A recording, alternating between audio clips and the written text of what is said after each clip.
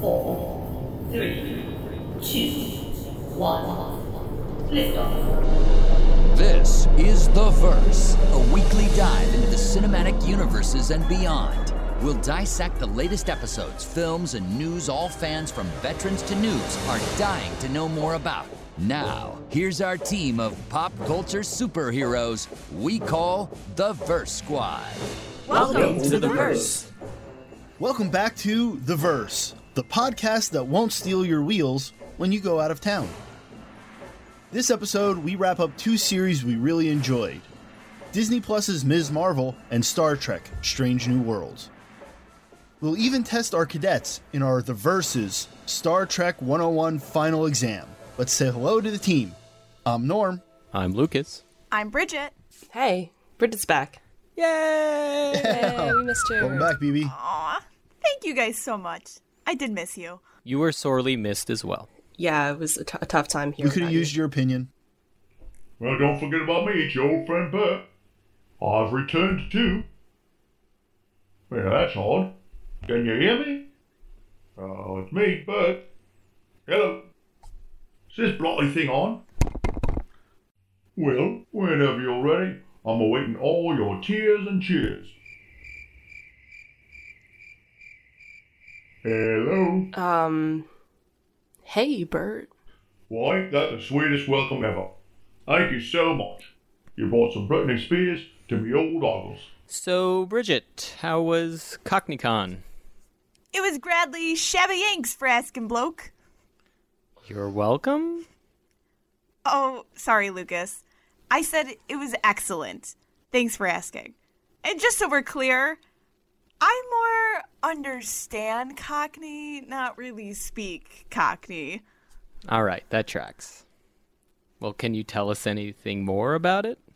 Well, it was a grand old time. Let me tell you all about it. There was chimney sweeps, Dick Van Dyke contests, apple bobbing, pies and mash, and Bridget here took the time to tell me all about Cronsworth. That's great. We've got a lot to cover, so let's move on. Emilia? As I was saying, and I'm Emilia. And today we're skipping the Verse news because we have a big show today. So let's jump right in with Ms. Marvel. And Bridget, I'm not sure if you know this, but while you were at CockneyCon, we beamed Ms. Marvel head writer and executive producer Bisha K. Ali up to the ship to discuss her work on Ms. Marvel. What? I missed it? Don't worry. You and others can listen to the interview on the podcast, episode 59.5. It was great. Are you done shameless plugging, Norm? Never. Well, if so, let's get to the last two episodes of Bisha's series, Ms. Marvel. So, guys, I really Want to zig a zig like Ms. Marvel. Want to zig a zig if you want to be my lover. Oh no, I probably just triggered that. I'm sorry, guys. Oh, don't apologize. I love that song. DMCA'd up here. Never apologize for the Spice Girls, okay? Let's get that clear. Wait, so we have two episodes. 5 I guess we haven't 5 covered. and 6. All right, I feel like I didn't do my homework. But yes, why don't we discuss the last two episodes, which are Time and Again and No Normal. Oh, the reason why I'm thinking about it is we discussed it with Bisha K. Ali, Yes. which you should check out. Like I said before my Spice Girls karaoke rendition, I really actually, quote, love Ms. Marvel. I will say, with that many reallys, I'm pretty sure that just translates to a love. Yes. Yes, it does. How All many right. really likes equals one love? 3. The world may never know. Okay. All right. Well, I'm cold and heartless and have poor taste, so it's really hard for me to say I love anything, okay? So, anywho's. That came from your mouth. I'm just letting everyone know. It did. I'm just like, you guys have just wrung me out so many times that I've just started to believe. That's the why you've been nonsense. missed, by the way. We needed your taste to balance out our cynicism. So yes, Okay, tell us why. What valid. about this series is, Okay. making you really like it? Really like it. You can't Oh, forget sorry. that extra really at the end. My bad. Yeah, you should apologize. So I think the ordeal with Ms. Marvel, I think episodes 5 and 6 were hands down my favorite 2 of the series, especially episode 5. I thought it was incredible, and we'll give a description. But I think at the end of the day, out of all Marvel content, movies, TV shows, you name it, Miss Marvel is the one show and character and storyline that I've easily related to the most. And going back to the pilot, thinking like, oh, this is going to be for kids, this is not going to, hit well with me. Well, I was dead wrong. And, I like to think I'm mature and older, but at the end of the day, I'm like, dang, this hit the spot. Like, totally. The humor, the music, the writing, the storyline, everything. Just like I could understand Kamala's perspective, where she came in with her family, and everything about it was just so relatable to me. And I love Marvel, and I have enjoyed every single piece of Marvel content out there. But this truly, for me, was the first time I was like, I really felt like I knew the character and I knew what she was going through. So in that way, like, this was very impactful for me as a viewer. And I was not expecting that. Yeah, as the show progressed, even though Norm and I have spoken about this, like, it's not really for us who are not high school kids anymore as for the point of view, but as it's gone on, it's been more about just family. It's been about, history, right? We had this historical lesson. So it turns out it was way more mature, and it totally was for us. Like, it was kind of the bait and switch. Where it starts and where it ends up is two very different shows in a way, which is awesome. And, time and again, this episode, we get the first half of the episode is not even about Kamala. It's about, her great-grandmother, which is great. Like, that for me, it's funny. I'm looking at IMDb, and it's the lowest rated of all the episodes, and I'm like, what? That was like my favorite one, I think. I'm pretty sure that one was my favorite episode. Yeah. Well, just to give a quick synopsis of episode 5. So at the end of episode 4, Kamala is in this big fight, and basically she blocks getting stabbed with a knife with the bracelet. And when the knife hits the bracelet, it transports her back in time to, like, the train station that they've all been talking about the whole time, where, like, her family got separated and then they magically found each other again. And she's, like, back in time in history. So episode 5, it shows the backstory of her great-grandmother assimilating, I guess you could say, on Earth as this, otherworldly being. I think Lucas said it, the whole episode was not even focused on Kamala. It was focused on her great-grandmother and family. And as you may have noticed, this will be a spoiler-saturated review of Miss Marvel. There is no spoiler-freeness when you're talking about the finale of a show. And I know we're talking about the penultimate episode, but come on. We're covering both. We're covering both. So what did you guys think of it? Episode 5. Episode 5? I think it was easily the best episode of the series, because it's where it's like the episode that pulls everything together, and it references, or it tells the story of everything that all the characters are referencing all the time. So it's like nice to finally get that. And I think they did a pretty good job of like explaining a little bit of like the background trauma that her family has experienced with there being mystical explanations, but not having that be just like, oh, it's all magic, so that explains everything, and history didn't really matter. Like, history very much mattered. And the story that they're getting between the... What are the mystical beings called? The Nord. The Jinn. And the Jinn, the Nord, the clandestine. Oh, the clandestines. Yeah. I kept trying to think of clandestines, Factions. and then I kept wanting to say celestials. I was thinking Wrong. Different. Eternals. Different, I should say. But- Not wrong, different.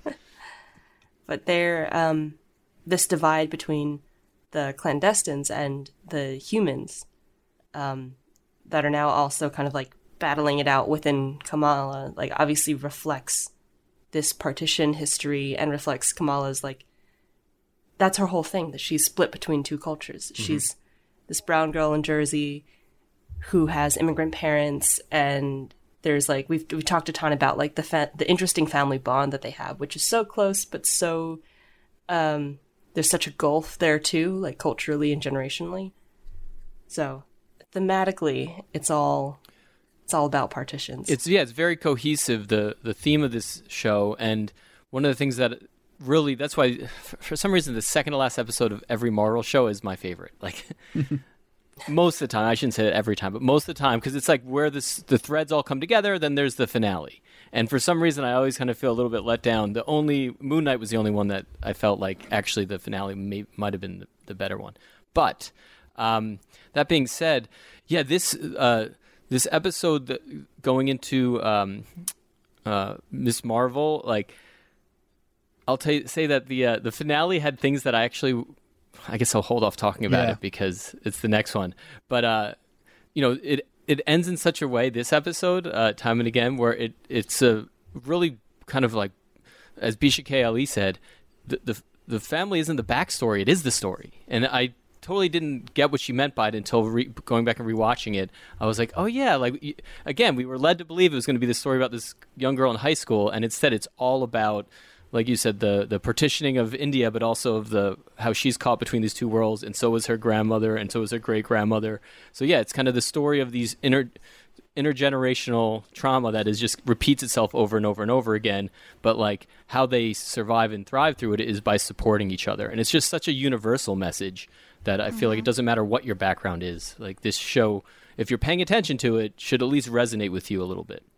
Yeah, I think what has struck me the most about this series is definitely just the family angle. You know, like the worst times of your life, you know, are bearable because of your family, you know, and when things get harder and you're going through rough points in life, the more you tend to lean into your family. And it's like, it's things you don't really think about on a day-to-day basis when you're going about life, and, you know, you're like, you get mad at your mom or your dad for doing stupid stuff, or you do stupid stuff and they get mad at you.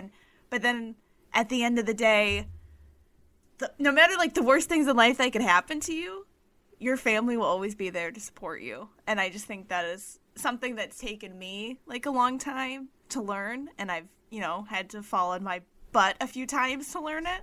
At the end of the day, as much as I want to be an adult and sometimes push my parents away, like I'm here and I'm who I am because of them. So it's like, and when I go through the rough points of my life, like they're always there for me. So I think like that is beautiful. And again though, but like telling it also like through the backstory of like generations ago for Kamala is like huge, because it's like her family couldn't be here if it wasn't for the actions of like her grandmother and what she did. So it's really cool to see that, how that translated for them through their family line.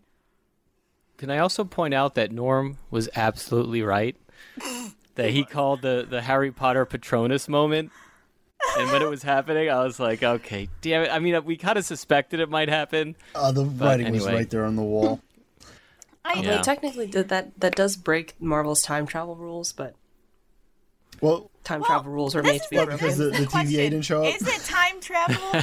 Is it? Yeah, there's the branch timeline thing didn't happen. But it was supposed to happen, so they let it happen. No, I was going to say, it wasn't a paradox. Well, it totally is a paradox, actually, because she made it happen, so it had happened, so it always happened. Anyway. The grandfather paradox? Paradox, yeah. Wait, that's a different show. Different show, but it's the same... same idea. Okay. Same idea.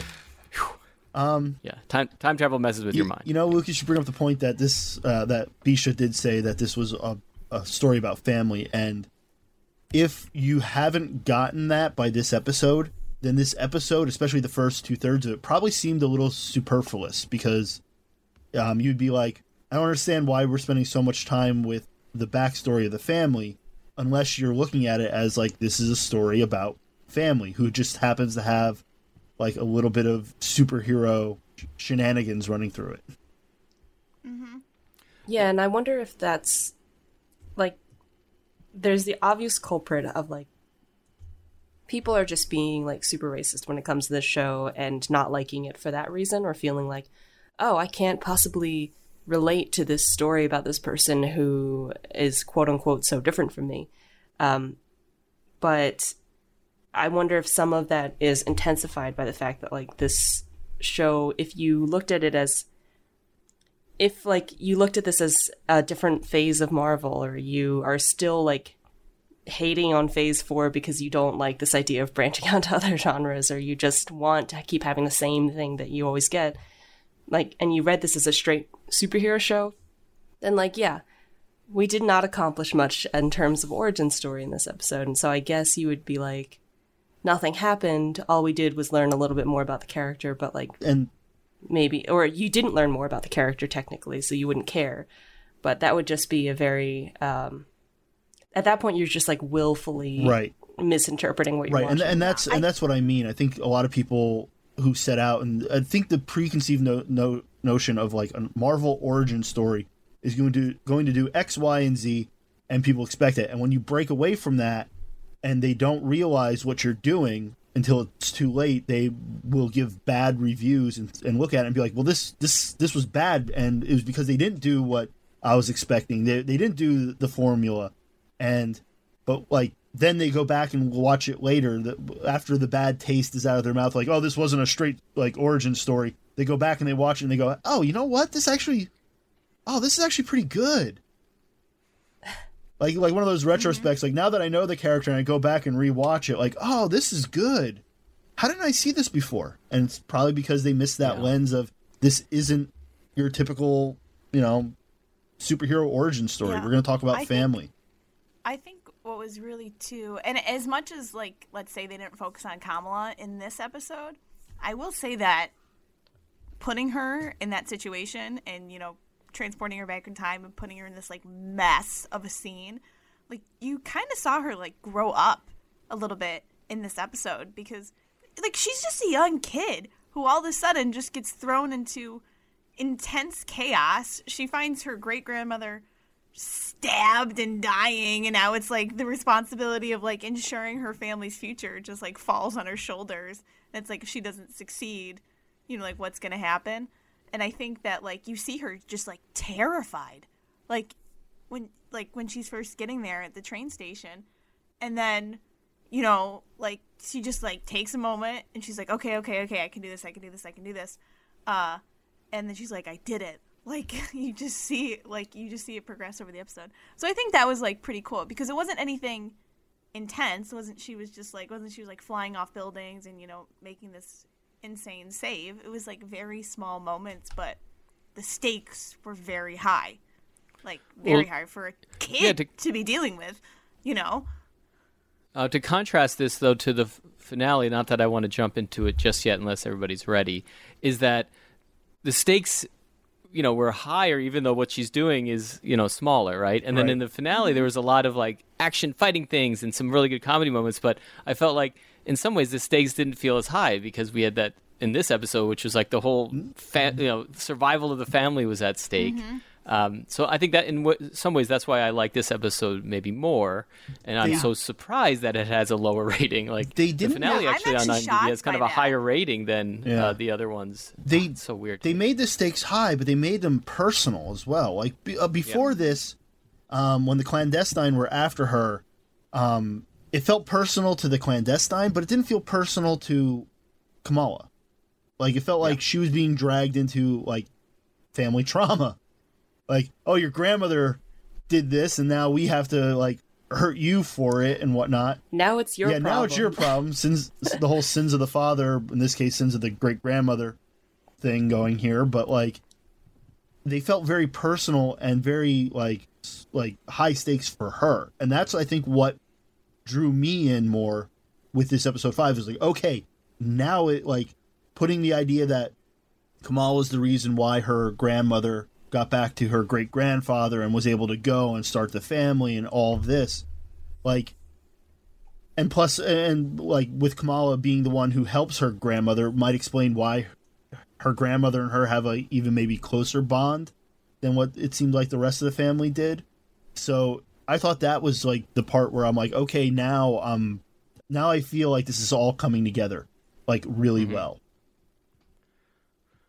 Well, we should probably describe what happens at the end of the episode, which is Najma, who's Kamran's mom, ends up sacrificing herself to kind of close the portal to The Nord. clandestine's home. Is that what that was? The Nord, I'm yeah. not gonna lie, The guys. Nor- Between Nor. episodes 4 The and Nor. 5, I got very confused in how the magic portal powers The magic system was very Sus. confusing. it was Yes. yeah, like it was definitely confusing. And I wouldn't call You're it not the al- yeah. strongest point of the You're show. not alone. I definitely felt that's why I'm like that's what was happening, right? Yeah. But she does sacrifice herself. She dies, and then her powers then go to her son. Is that Or what they also happened? awaken in portal? him. Wait, Awakened in I something was or very other. confused. I interpreted it as she closed the portal, quote unquote closed, more so the portal just like put itself in Kamran. It's That's kind of, again, this is the plausible. part where it gets a little clunky. He does get those weird powers. But it really Because plays it's into so the next chaotic. episode. Yeah. His powers are very chaotic, which is why I thought maybe they just like put the power source in him, not so much her No, powers. from what I was understanding is that he hadn't had those powers awakened previously, so that it was him just trying to struggle through learning how to use them. Whereas, Miss Marvel, she was able to kind of take her time as we got her training montage. Yeah. So he didn't get any She had training Bruno. montage. Yeah. She also had a great scientist kid, who had her back. yeah, that's true. But anyway, so the episode ends with the death of Najma, and it brings us then back to the United States for the finale, back to Jersey City. Well, Joycey. also right before we go back in to Jersey City, there's a moment with Kamala and her mother, and there seems to be like an understanding of like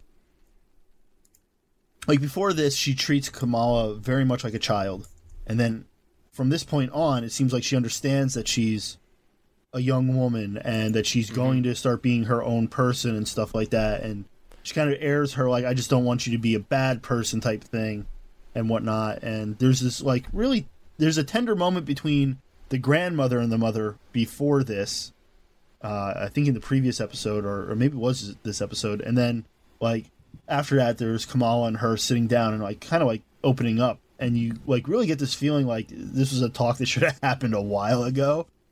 But finally like resolves, because I mean at this point they know that Kamala's got powers.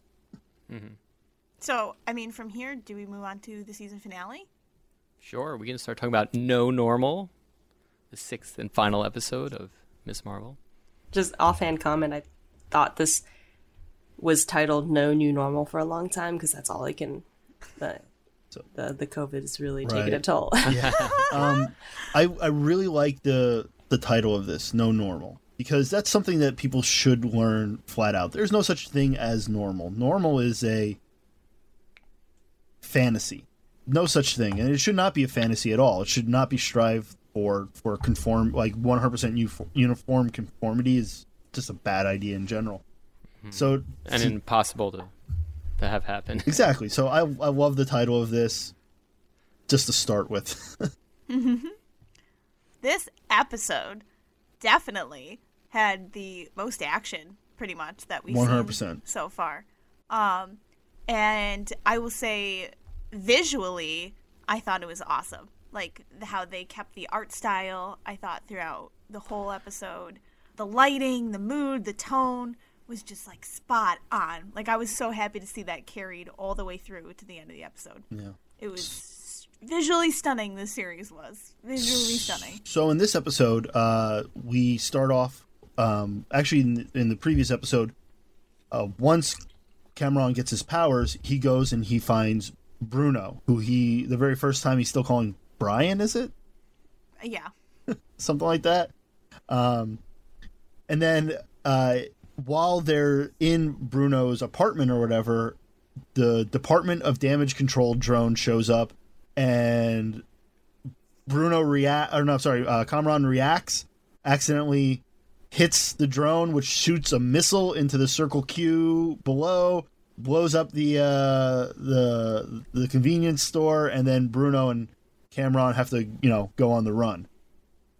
Well, they do leave it on a cliffhanger where you're like, wait, did they just get blown up? And then they're like, no, they're fine. Yeah, they make it to the subway just fine. They're fine. They're in the subway. Department of Damage Control is hot on their heels. And Kamala gets a text or a phone call from her friend saying, hey, the Circle Cube blew up. Well, we can't find Bruno. We need your help. And then they all converge at the school somehow. Hey, let's go hang out at school. It's a Saturday night. That makes sense. Well, I guess the It's reasoning. the only place. Yeah, well, nobody will be is on his right. That's what they say. In it? Yeah. That's the idea. I don't know how accurate that is. I guess it depends if you have after school activities, but maybe they're right. It's been a while. So then we have not only Kamala, Bruno, and Kamran showing up there at the school. You also get Nakia, her like best friend from the mosque, who apparently did become one of the board members of the mosque. It seems like. Oh yeah. Yes. Did we just Council learn members? at this final episode that she won the election? So. No, I Okay. think we learned it a couple episodes No, we did. ago, We actually. did learn it a couple episodes ago. Oh, okay. Yeah. And then Yeah, we because also she was having a discussion with Kamala, and she like snuck it in. She's like, "And I just became the newest board member." Okay. Yeah. okay. So then we also get Zoe, who was the girl she saved in the first episode. It was kind of like a mean girl. They made her out to be like a mean girl the first episode. But apparently she knew who it was the entire time, and she came to help because she knew she owed her one. And then her brother... Well, no. She was only there because the lighting in the theater department was better. Oh, that's for her right. TikToks. For her TikToks. Totally get it. She's right, by the way. But Use She's on good the hustle. lighting. But she showed up to help them from the theater department because she owed her one. Yeah. And then you also have her brother, Amir, show up, which is hilarious because right before this, we get this whole entire speech from her mom and dad, how, like, yes, we trust you, blah, blah, blah, but yet they still sent a chaperone out to the superpowered individual, and the chaperone has no superpowers. But that's legit, yeah. but because he is a man. Yeah, exactly. You could totally see. This is the thing that I loved again about this episode was every time it had the family involved, it was the show I want to watch.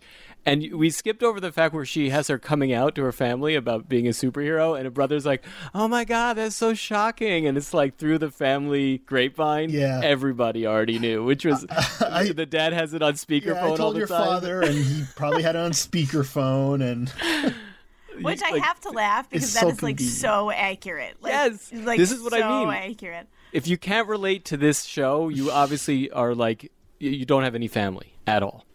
Or you're not even around other families. You just live in isolation in like Antarctica Oh my or something. god, it's so. But those are true. my It's favorite so moments, true. right? Like, and so not only sending the unsuperpowered chaperone just because it's the older brother, it's the male. Like all those things just were exactly kind of like relatable and funny.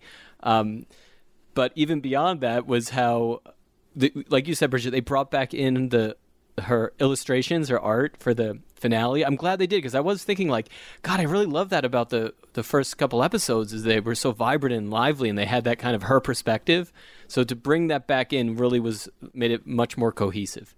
Absolutely. Where she plans out how they're going to defend the school from the which yes, the Damage Department of Damage Control shows up, and they have to come up with a plan to try and get Kamran to the docks so he can get out of the country, courtesy of the Red Daggers. Which seems a little weird since he is a that clandestine. you would call the people hunting them. Yeah. So, Like- and Yeah, I then just think this. Oh, sorry. Go ahead, Norm. I was just going to finish up the synopsis quickly. The Damage Control, obviously, there's too much press, and the department head says, don't go in, and the field agent's like, okay, sure, let's go in. Now, bring everything you got. They go in. Kamran kind of goes to the dark side a little bit, and Kamala has to fight him off, but like more like try and temper him, and then like try and keep Damage Control away from hurting like not only Kamran and herself, but a lot of innocent bystanders who show up. Yeah. And then we end with Kamran making it to the boat and to the Red Daggers, and Kamala going forth with her journey as Ms. Marvel. We'll talk about the ending later. Okay. Well, I think besides every scene with the family in this episode, it totally gave off the vibes of just like kid hijinks 101 of them like Yeah, it was you know, almost just Home coming up with Alone-ish. It was Home Yes. Alone-ish. It was reminding me, we talked about 80s rom-coms earlier, but it gave me like Breakfast Club vibes, Ferris Bueller's Day Off, like just straight up hooligans to like stop the Department of Defense from like arresting them.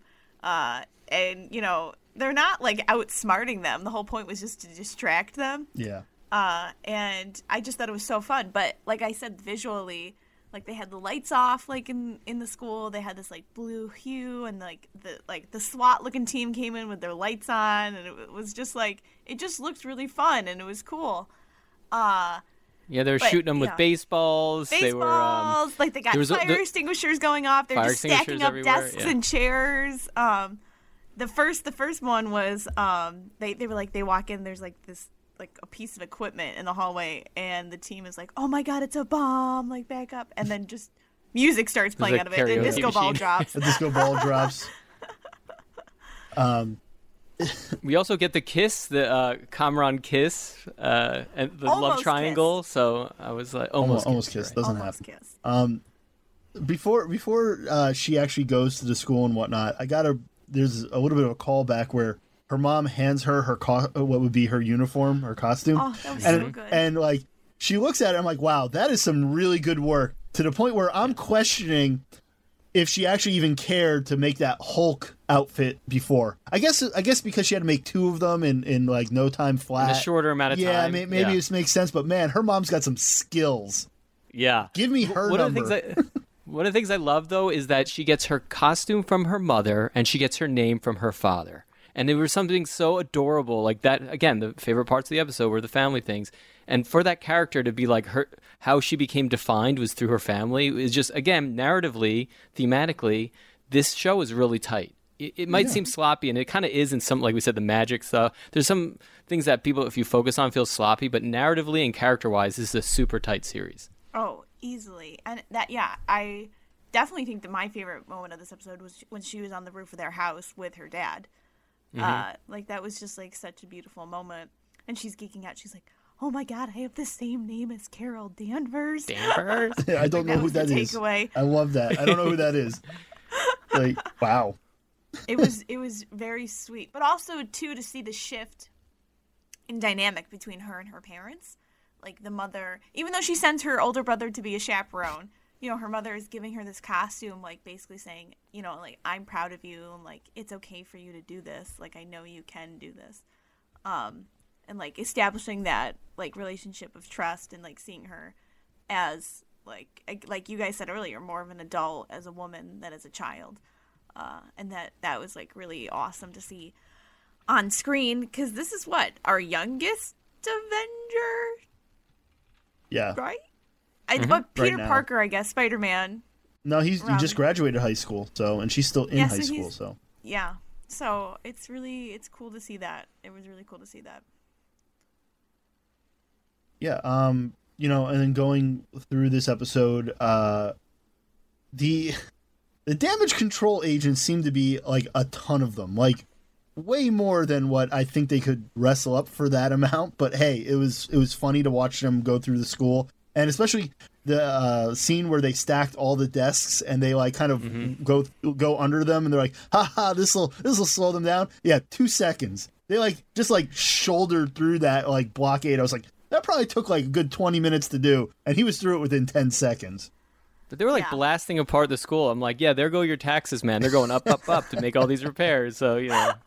Oh my god. Although if there's one thing Yeah, I can definitely agree on that America will spend its money on is law enforcement agencies. So I'm not surprised they had like a bunch of dudes probably getting like Well, 6-figure salaries. Oh, yeah. To be fair, know. the Yeah. lady beforehand, after she got the orders to not send anyone in, she was like, call in all extra reinforcements. So she did call in more But if you're people. calling in reinforcements, you have to figure that they're at least like an hour out, and those guys are there. Yeah, quick. they're getting shawarma. No, you know, this is like on the other this side is of like the. how like Criminal Minds and police like shows work on television, like so inaccurate. Like yes, Norm, in typical real time fashion, it would take an hour or more to get extra people to come in because people are like, oh, they're like, I'm barbecuing with the kids. I got to put the uniform on. Like, Well, yeah, but the difference is not that there were children in danger. Yeah. Right. Then it would take them a really long time. Oh, The yeah. difference is that there were they were children of color causing the danger, presumably, from their perspective. So they were like, "Oh man, we gotta be there." Send in So everyone. that's one thing I want to call out, and I would have loved to have seen this finale before talking to Bisha. There's a moment where the damage control person literally says, like, we just don't want the wrong people to have powers. And the guy's like, ooh, just because they're brown? She's like, no, because there's children, you idiot. Yeah, I forgot about that. And I would have loved to have asked Bisha about that line. I was just gonna say that as much as I like this finale, like there are some parts that I that fell a little bit flat for me, and I think some of the reasons are like very personal to me. But one of the things that I felt what was about the DODC that I just like, there are these cartoonishly evil villains that are clearly supposed to be based in some kind of reality of like, you know, actual law enforcement that has all of this like structural inequity and bias within it. And that is like a truly terrifying, scary thing. And then to bring them in here and to have them introduced as like this, oh, these guys are going to be really scary. They're going to be like the real threat compared to the clandestines. Like, we're not really going to be afraid of Kamran. We're not really going to be afraid of Najma. Like, it's going to be these people who think that they're doing the right thing, who are following this insane American psychosis way of life. And I just felt like it fell a little flat here and I know it's like a kids show, so it's not like they can just walk out of the finale with like a bunch of dead kids, you know, but I don't know. I'm not sure how to do it. So unfortunately, I'm just coming here with problems and no solutions, right? I think the biggest problem was they weren't given anything more than the mustache twirling villain role in this. And if they would have flushed them out a little bit more, or maybe had mentioned them in a previous series, maybe we would have more context as making them less, I don't know, whatever the mustache twirling villain is. If there was time, we could have seen them actually taking down real, you know, superpowered threats that were a threat, right? You can be like, okay, so they do have a mission that makes sense. Like, people with powers can be scary, like a la the boys. Yeah. And then we also could have seen them even more oppressing people who maybe don't have powers or just are perceived to, right? So, like, but they're just like a replacement villain. It's like, these are bad guys, just go with it, and then that's it. I wonder, they were too cartoonish, but then also not like cartoonish enough in a way. It was almost like they didn't have a good tone set. I wonder if they're going to have some tie-in with the She-Hulk series, since she's a defense attorney, and there would be an obvious rub there. So I think maybe we may. I hope. I don't want these guys just to appear and then disappear and be like, okay, this was just a MacGuffin the entire time.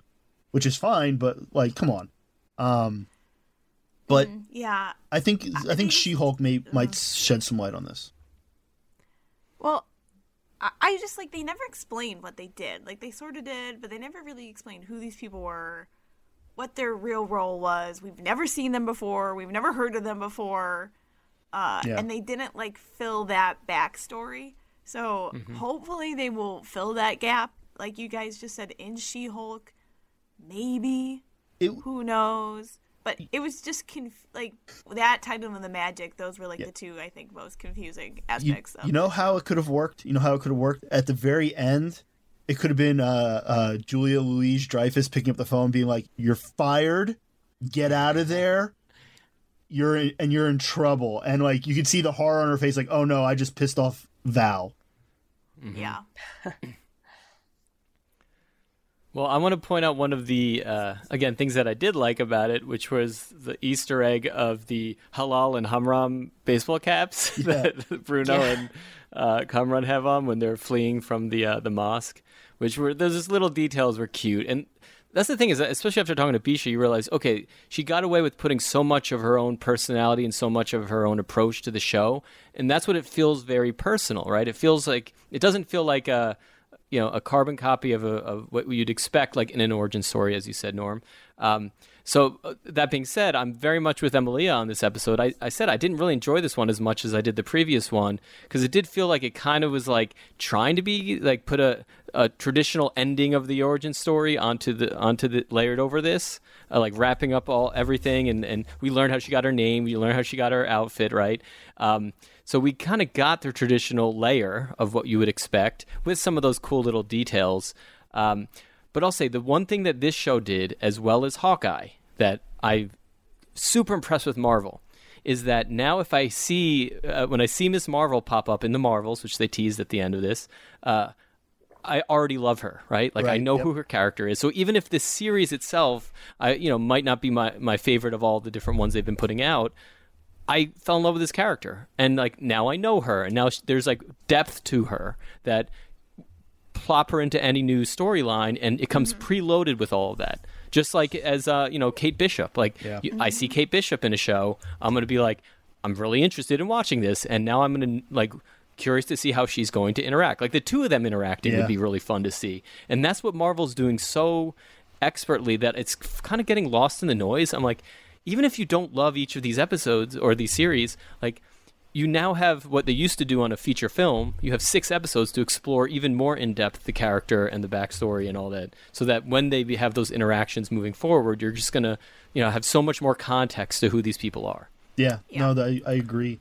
I think I want to talk about the elephant in the room. I was leaving it to you to bring up. There's actually 2 of them in the room. One that I can talk to Bridget about, and one I can talk to Lucas about. Sorry, Emilia. You get nothing. Bridget, this moment, like, it came out of nowhere a little bit, but I loved it because it's from the comic books, where she's on the ground and she goes, "Embiggen," and then she gets her comic, like you see her actual comic book powers, and I'm like, like I was sitting next to my wife and I was like, yes, yes, there it is. It's Ms. Marvel. There we go. And I thought that was a really good, like, moment. The only problem I had was her saying "Embiggen" just came out of nowhere. There was no context to it. It was just like, oh, by the way, Embiggen. I'm like... Even those of us who didn't have that context, though, like, when she said that, I was just sort of like, I'm sensing significance here. Yes, it's straight from the comic books. That was her. Whenever she would, like, pretty much activate her powers, she'd be like, "Embiggen!" And then, like, start, like, punching stuff and whatnot. That's the thing. Like, I was waiting for the big power reveal. Like, I was waiting for, like, her to get, like, fully enveloped and be able to do everything. But then I was like, how did she know to say that? Like, how did That's she know what I'm saying. that? Like I don't understand. I wonder if there was an edited scene or part of the scene where, like, her father is like, blah blah blah, and then when you do this, you embiggen or something like that. I was like waiting for that, and then like maybe, but it didn't happen. So it just came from nowhere, and I was like, man, it was still a really cool moment for me knowing the comic books, but it just seemed like come out of nowhere here. But it's still great. It definitely came out of nowhere. And I wasn't sure. I think it ended up looking good, like how they did it. Like, I liked how it looked. It definitely, like, looked a bit freaky when she was, like, had, like, the glow and she was bigger, but, like, her head was still normal. Like, it did look a little bit odd. That was kind of comic book style. Yeah, it definitely was. But it was comic accurate, so, like, I don't like it. But I didn't mind it, is what I should say. But I loved the moment where she, like, punches through and the big hands come out and she punches, like, the cannon and the truck, and then she goes over to the truck and she's like, "Are you guys okay?" Yeah, the double dunk. Yeah, and we're fine, Miss Marvel. Or no, they still call her Nightlight there. Oh, Nightlight, Miss Nightlight. Yeah, Miss Nightlight. I hate that name. And she's like, "No, please don't say that." Miss Light. Miss Light, yeah.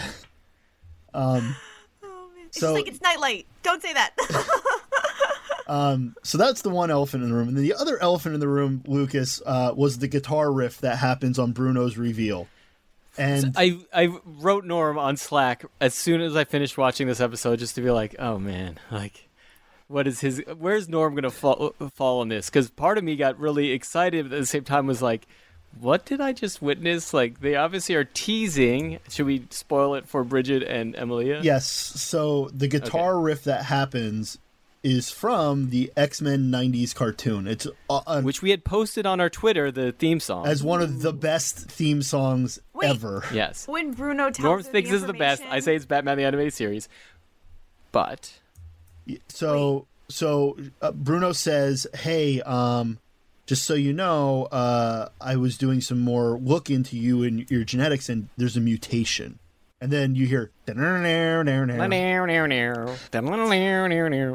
so right now it seems like Marvel is retconning Ms. Marvel to be a mutant instead of Inhuman, and I actually don't like it. yeah, so let's get your take on it, because I've heard both arguments now from people saying, like, thank God they finally just got rid of the Inhumans thing, because it was a failure and they should never have done it. They should have just stayed with X-Men, stay with mutants. So I let me put it this way: I don't care really where her powers come from. I just want them to be personal to her.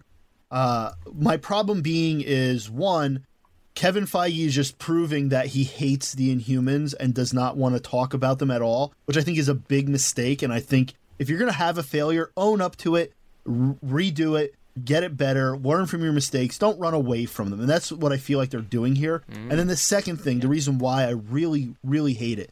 Later on, Kamala has this absolutely fantastic run in the comic books with her and one of the Inhumans, sort of known as Lockjaw, who is this giant dog that can teleport.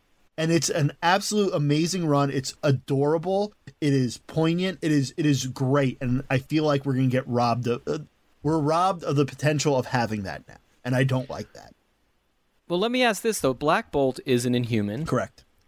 Black Bolt was in He's the king of the Inhumans. Multiverse of Madness. So the Inhumans still exist in some universe. They had the Inhumans television show. Exactly. So, like, I'm just confused by what is the point of making Ms. Marvel a mutant, whereas they have all these other mutant storylines and stories. That's the only thing that I'm confused and don't see why. But maybe there is more of a strategy that we're missing. We don't know yet. So I'm going to withhold completely judging. It just, to me, seems a little messy, because not only is she already, like, half Jinn, she's all these other things that are great for a character, fine. But then now she's also a mutant. That's where I was like, this is getting a little sloppy here. Like, what? Explain, please, is how I feel. I would have... Go ahead, Bridget. Well, weren't they going the mutant route in WandaVision with Monica, right? Or like when she Rambeau?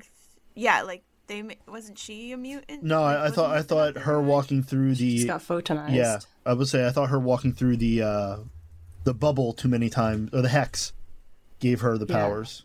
Yeah, but wasn't that like now she's a mutant because her genes mutated? I don't no. That's a mutate. When you forcibly do it, it's a mutate. When you do it, when it does We're naturally, splitting it's a hairs mutant. here, Yeah, guys. I mean, hey.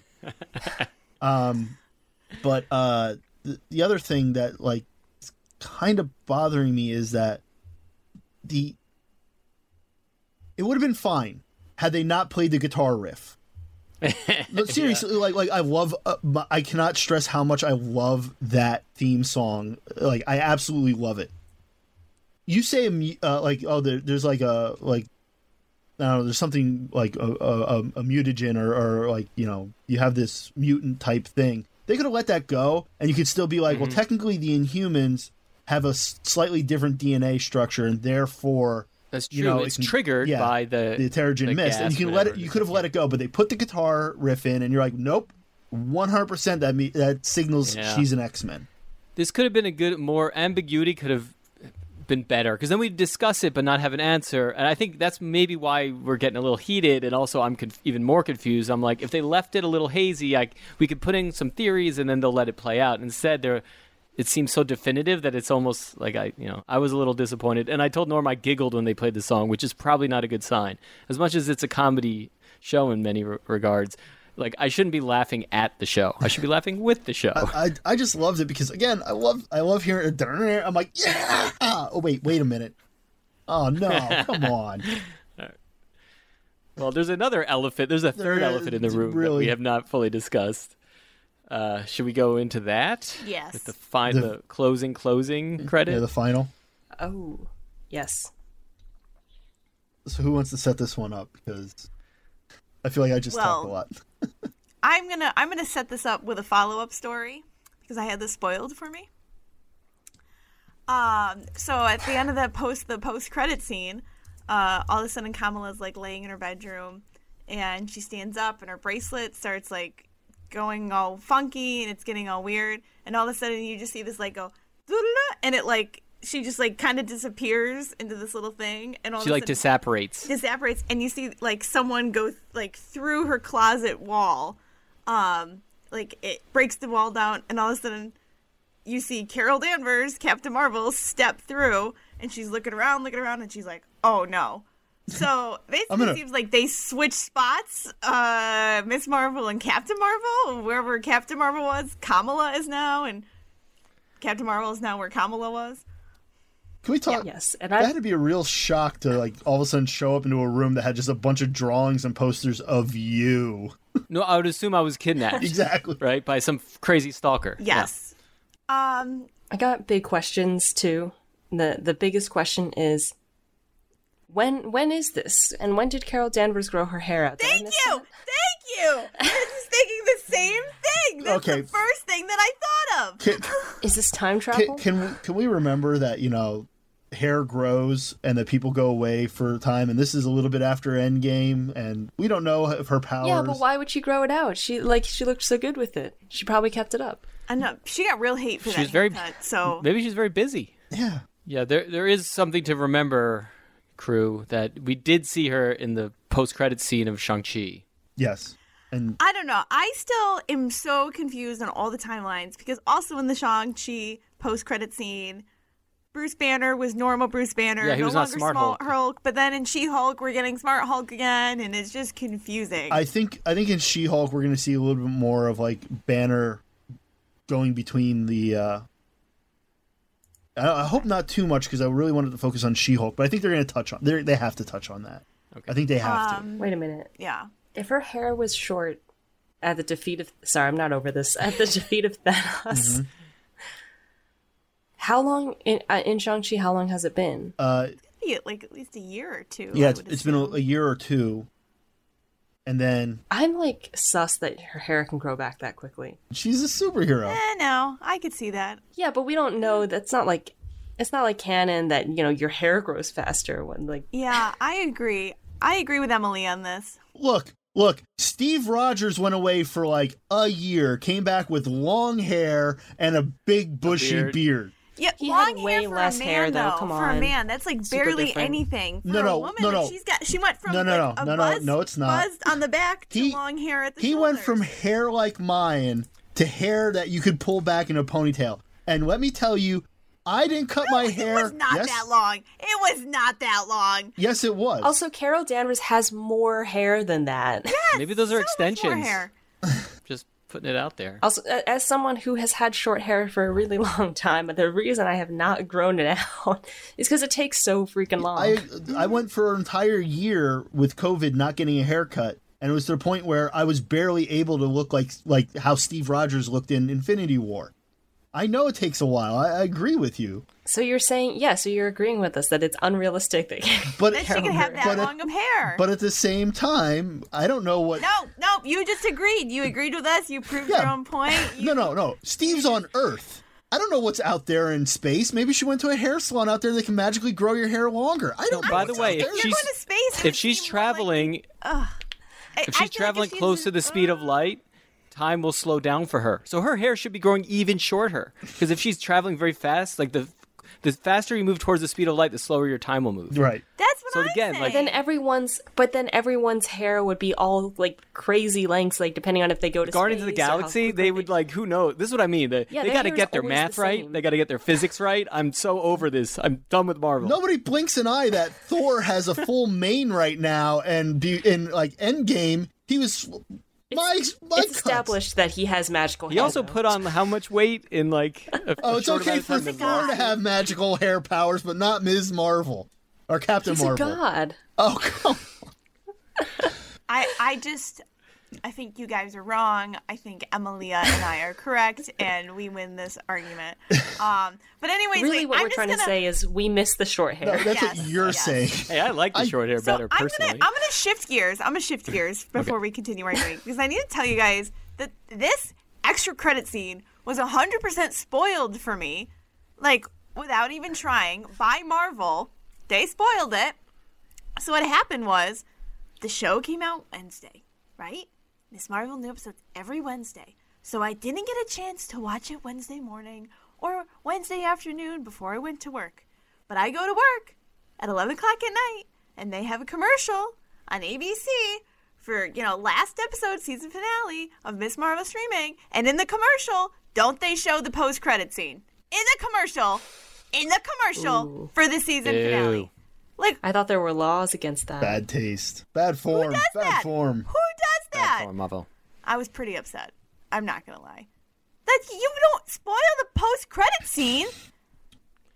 All I know is the look on her face should have been a little bit more horrific than it was when she was looking around that room. Because if I would have been that, I would have been like, "Oh my God, is this misery? Did I get?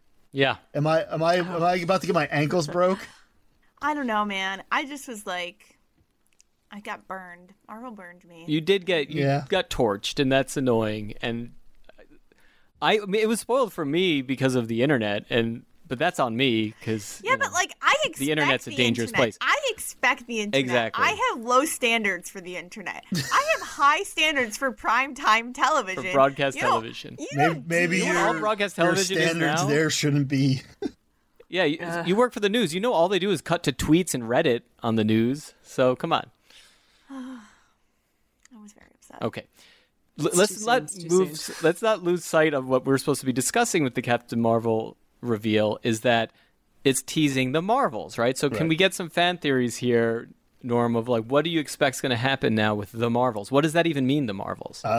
Yeah, versus Young Avengers. Yeah, Yes, thank we're going to, the movie's coming out next year, I believe, and it's going to be starring Monica Rambeau, Carol Danvers, and now Kamala Khan.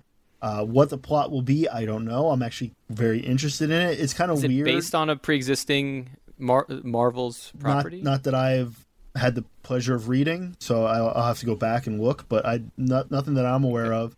And the fact that it seems like they might have swapped places brings up some interesting questions. Okay.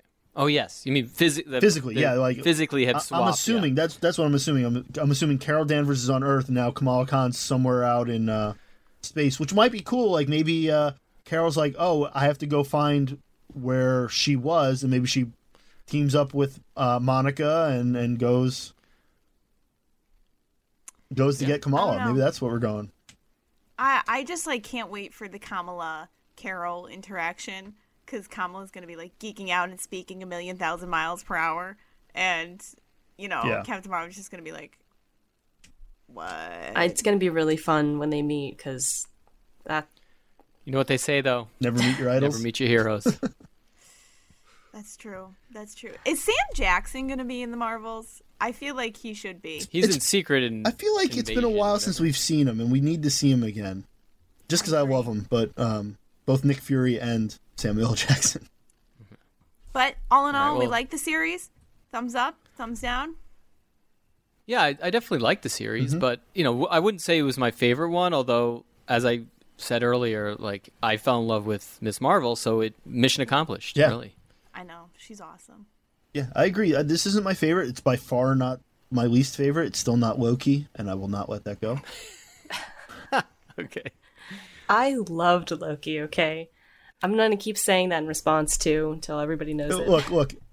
There's a chance, an off chance, that after season 2, if everything wraps up for Loki, that I will like Loki as a whole. But right now, it's incomplete. It makes no sense. I don't like it. That's not what it's about, man. Oh, don't get. Oh, it's free jazz. You got to be listening to the notes they're not playing. No, no. Yeah. Bridget, what about you? This is my favorite series. I didn't think Whoa, anything could top interesting. WandaVision. Truly. I don't think anything will ever top the viewing experience of WandaVision. Yeah, And I agree with that. I think it's going to be hard to top any experience like that. And I think it just has to do with timing, the pandemic, just the collective fan base as a whole, like coming together to watch that series. But it's not a rewatchable series. It's hard because Wanda? everything was just like, Like, it was all about piecing the clues together. So now that you know what happens, when you go back and watch it, it doesn't hit the same. WandaVision's that classic you can't go home thing. Like, you experienced it once, you can't go back. It's gone. It's 100% gone. But I will cherish those memories, though. That was amazing. So that experience as a whole, easily my most favorite Marvel experience. But at the end of the day, Miss Marvel was my favorite series. Well, very soon we are going to do a whole rating of all the different Marvel shows, so we can get in depth into all of our opinions. And it sounds like it's going to be very different. There's going to be a lot of clashing, and I'm excited for that because I don't think my favorite equals everybody else's, and my least favorite. That's the thing about Phase 4, right? That I think that it's getting a lot of hate for. It's getting a lot of hate. They're doing so many different things. It's getting a lot of hate for something good that they're doing. Yeah. I guess we'll get into it then because I really want to talk about how I think what they're successfully doing with Phase 4 that seems to be missed by most of the critics. Yes. And it's driving me crazy. Actually, it's really frustrating. I don't feel like the critics are really going after it. I think it's just your average fans who just don't understand what's going on here. No. I do kind of feel like the critics have been missing a little too, though. Maybe, I don't know, there's like many... What is a critic, right? Like that. Maybe I'm just looking at the wrong sources, but I meant people like us who have produced content and put it out into the world. Well, not just there's still a lot of people like that. So then, I'm going to agree with you. Then most critics are missing it too. But but we haven't. We understand the assignment. No, I'm picking up what they're putting down. We're right. You should listen to us. Exactly. Emily and I. Only Emily and I. We understand what's going on out there. We've talked about it. We understand what's brewing. We got I'm here too. Don't forget we have a lot to say about the hair. Does that thing come with a mute button? Well, I'm sorry, Norm, I do not. I had that blasted thing removed during my vacation at Chernobyl. Me not don't remember much after that holiday. Getting some weird deja vu. Of Robocide. So, all right. So, shall we wrap up and move on to our Star Trek Academy? Yes, please. I want to. Time for class. Darn. The Admiral. Fun's over. All right, let's get to class. All right, class. Grab your seats. Put your communicators on silent. We're about to begin. I'm Admiral Longacre, and today marks the last session of The Verses, Star Trek 101, coverage of Strange New Worlds. Let's discuss the finale and prepare for the final exam. I'm sorry, what? Did you, by the way, did you do your homework assignment, Bridget? I'm sorry, what? So the homework assignment. Did you send an email about this? Yeah, I didn't see this in Slack.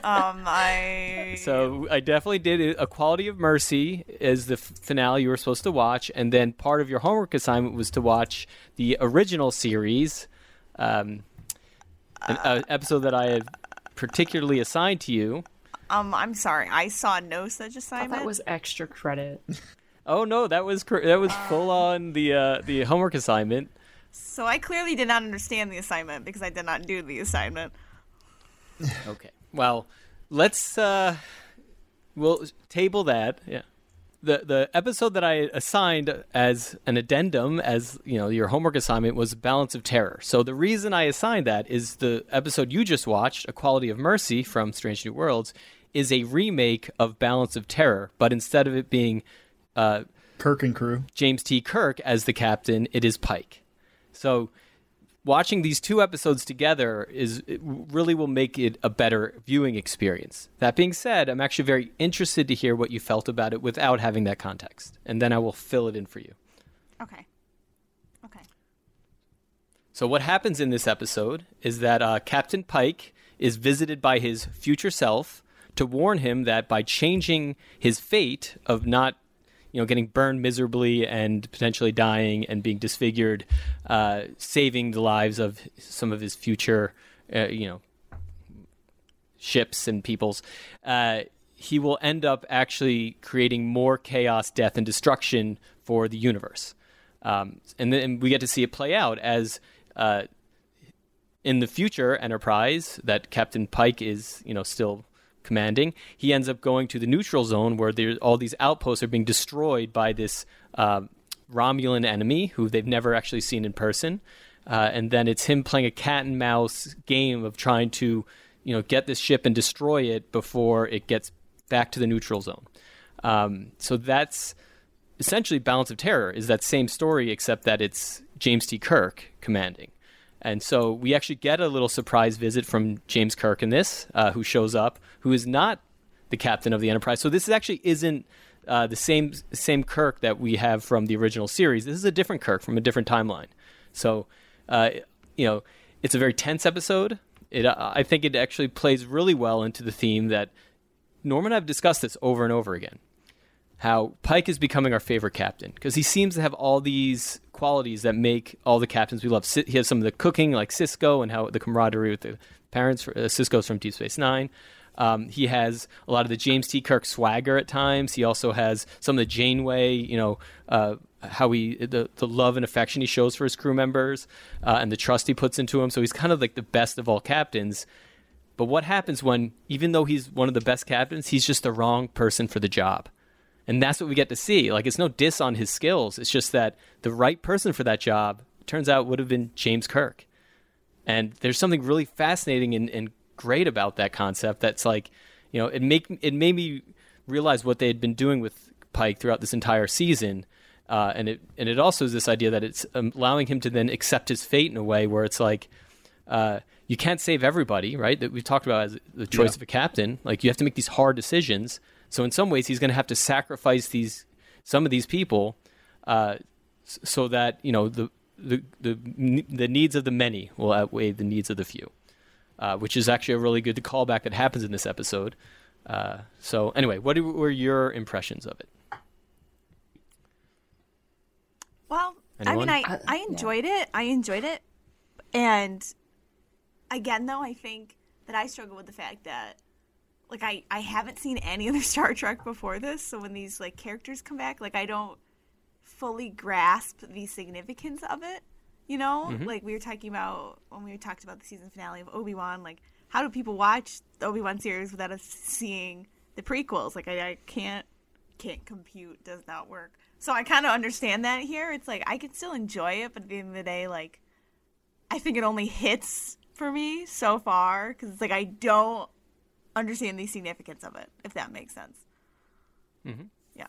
Completely for this. That's why I was like, you should maybe go back and watch Balance of Terror, because it'll fill in all this. Because what they really truly do. So when the couple's getting married at the beginning? Yes. That same thing happens with Pike. So it's like he's overseeing that marriage. Yeah. And so, all these different story points that happen, you get to see how Pike handles it as opposed to Kirk. And it's like, but it'll really make you have so much more appreciation of how James T. Kirk is as an actual captain if you go back and watch Balance of Terror, because it's not the Kirk that's made it through pop culture history who's like this, total brash, swaggering jerk. No, he's like a really good commander, and it's like watching him have to allow his crew to survive through this super tense battle is like, it's truly one of the best episodes of the original series that they did a phenomenal job of translating and making it fresh and relevant. So, did you guys have any questions about the episode? Anything that seemed weird or odd or, confusing? Well, I don't know about, maybe questions. I really like this episode. I don't know that I enjoyed it as much as the rest of the series, but I think that's like to be expected, because I think season finales are like, they're not always the things you're going to go back and be like, yeah, let me watch that again. They're not always the best episodes. Right. Yeah. Even if they are the ones, even if they like move things forward the most or have the most action. Sometimes they are, but this one was like a lot heavier compared to the rest, and I think there was like this existential dread that kind of weighed the whole thing down in a good way, but just it made it like a more difficult watch. Mm-hmm.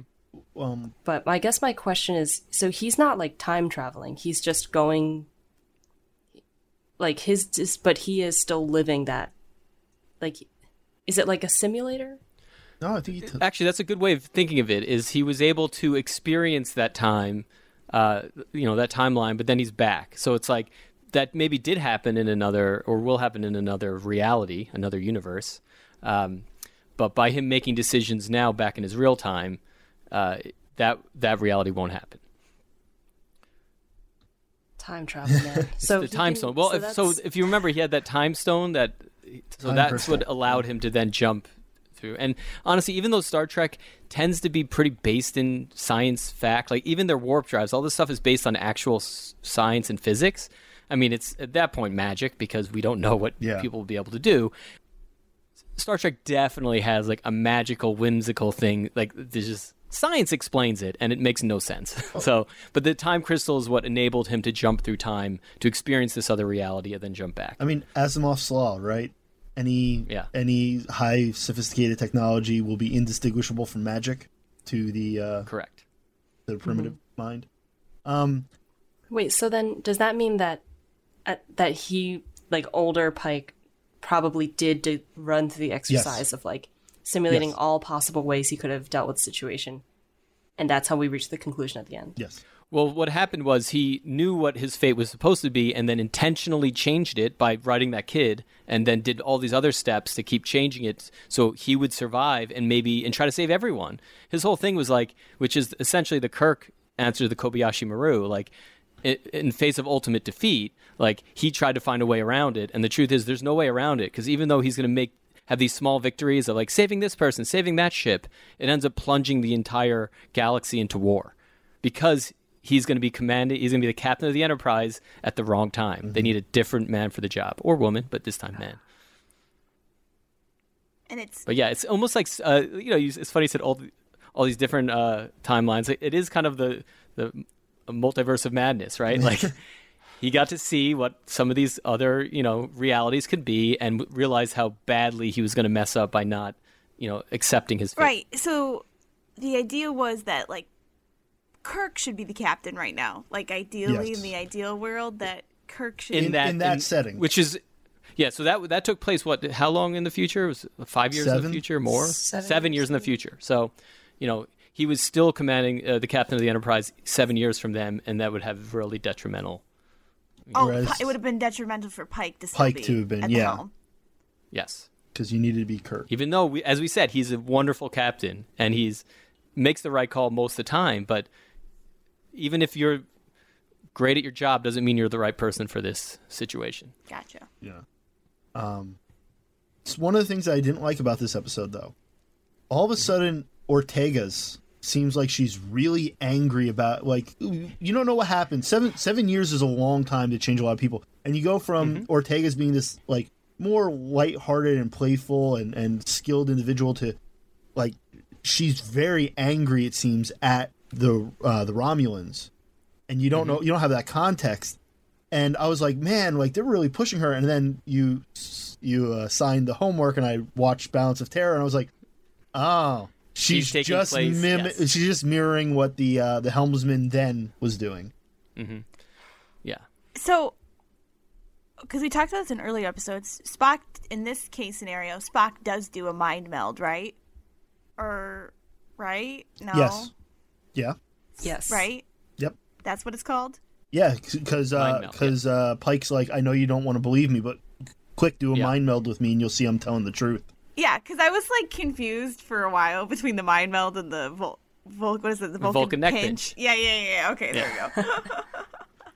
No, so for a second I thought you were referring to the original Balance of Terror episode. So one of the reveals in this is that the Romulans are an offshoot of Vulcans. So the idea is Vulcans suppress their emotions because they were so horribly vicious and violent that they're like, we need to like tamp that down. And the Romulans are, and that's the big reveal. In the original Balance of Terror, nobody had seen the Romulans. They fought these battles with nuclear weapons over, thousands of light years, right? So they never actually saw them up close. And so when they finally get their first image of it, it looks like a Vulcan. So in Balance of Terror, there's the person that Norman's referring to is the helmsman, who is like totally racist against Romulans because a lot of his family was killed during those wars. So he like doesn't trust Spock even because he's like, wait a second, he looks like him. Yeah, exactly. Like this is the same race as you. And it turns out, and then what's cool is how logical Spock is. He's like, you can't show mercy to these people because if they are Vulcans without the emotional training, like if you show any weakness, they will like take that as a sign to attack. Yeah. Which is cool. He's not going to allow racism to get in the way of his logic, right? Whereas the helmsman is just completely kind of wrong and messes things up a lot because he's so blinded by his hatred for Romulans that he then projects onto the Vulcans. It's a really cool episode for that reason. If you think about it, it came out during the Cold War as well, where we're trying to work with allies, and it just came off of, a lot of tension where it's like you don't know, things could escalate and nuclear war would kill everyone. Like that's what's hanging over the 60s version. And so it makes a lot of sense in context when you go back and watch it. But then when you watch this episode, they kind of play around with what it was like then.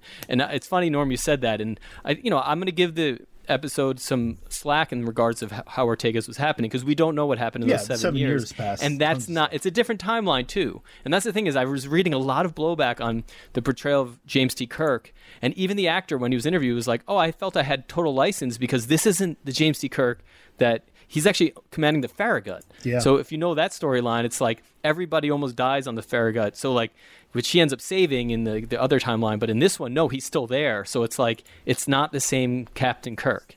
He's not captaining the Enterprise, he's captaining the Farragut. He's had a lot of different stuff happen to him. Yeah. Learned a lot of different lessons. So it's like, and that's one of the things I appreciated about this episode, is that it's not really, it's the multiverse of madness, right? It's like, it's not really reality. It's a layer of it. Anyway, that's why the homework assignment would have maybe made your viewing experience a little better. And I do highly recommend still, like, if you want an entry point into the original series, that's a great episode, especially balanced with what we just watched, because it'll give you some backstory and fill in some of those other characters. And it also is a good, like, a companion to this episode. All right. Well, I thought this was I know we're just talking about the finale, but in general, I thought this was a great season. And I, especially because when we started this whole conversation, I was very skeptical. So I was like, maybe I don't like space. Yeah. I don't know. I didn't feel all that excited. But I know I've been comparing this nonstop to Doctor Who, which is probably kind of annoying, but no, which I don't know. That's what's really drawing me in. That's one of the things I think we said in the very first episode, that I was interested in your take on this, because Whovians and Star Trek seem like they should be able to mesh really well, because they're kind of along the same lines of how they approach episodes and things. So I was really interested to see how you were going to go about this for that reason. And Bridget, because obviously Star Trek versus Star Wars. Yeah. Let me ask you this, though. So one of the things why Pike is essential that he is not the captain here is because Spock ends up getting injured and almost dies, which is going to, all these adventures that Spock will have that essentially saves the universe over and over and over again are not going to happen now. So there was something about that did that land for all of you? Because if you haven't watched all those adventures, it probably isn't as big of a deal to be like, you can't kill Spock now. Like, he's got to save the universe 1,000 times. Yeah. Well, I just like Spock, so obviously I didn't want Spock to die. But like the way, like, again, the stakes that, I didn't grasp that. I mean, do they know that they can just jettison him out in space and then find him again later and he'll be okay? But that's only if they defeat Khan. So maybe they won't defeat Khan this time. Right. Okay. Oh my God! See, you just start thinking about it, projecting in all the times. And when the probe comes to find the whales, right? Yeah, they're all going to die then. Like, listen, wow. Spock is integral to the fabric of the universe. So much hinges on one Vulcan. Yes. One half. This is like the needs of the many outweigh the needs of the few. It's like a fixed point in space. Yeah. Pulling into Doctor Who. Yeah. Although I guess it's a little different, because those you literally cannot change. Yes, because they're fundamental to the fabric of the universe, but also, no matter how hard you try, they're unchangeable. Right. All right, well, if that's all the thoughts and this episode, just this episode, we're not going to get into the series till afterwards, then you should put your phasers down, and now it's time for the final exam. If you pass, you'll reach the versus cadet status, and if you fail, no big deal. You just have to wrestle a Gorn. Okay, good. No big. Wait, what? All right. Listen, I'm just kidding. I just want to make sure you're paying attention. So this test is going to be fun, and it'll test your knowledge, of Star Trek, but it'll also see where you fall on the Star Trek fan scale. So why don't we begin with some easy trivia, And remember, all of this was covered on the verse in previous episodes. So if you were paying attention in class, you should ace this no problem. I have a bad memory. Can I apply for a written exam? test adjustment? You want it to be weighted? No. I have more faith in you, I think, than you have in yourself. Wait just a second. If we're going to be doing trivia, it's time for the host with the most, the man with no tan, the guy who asks the whys, Vince Mockingdale. All right, wait a minute. You're not supposed to be here. Who left the door open? Whoops, well, that'd be me. I was just checking out the old donut oven, and I found myself the most wonderful lass. Her name's Dorothy. Oh, man, don't tell me you stirred her up again. Well, it weren't no pig squeal. We just sat down for a bowl of chili. She told me some stories, and she mentioned the lot of you and a whole lot of Barney Rubble. Sounds delightful. Oh man, that's not good. Enough with all the door talk. It's time for Trek Trivia. Grab your buzzers and let's go. No. This is my show. You tell him, Admiral. Bert, take care of him. All right, now start walking, you tip-top talking little bugger. Watch the language, Bert. Me apologies, little Letty. Let's go, bloke. I'm Vince Mockingdale. No one does this Okay, to now me. that that's cleared At up, least not twice on one show. I said, now that that's cleared up, let the testing begin.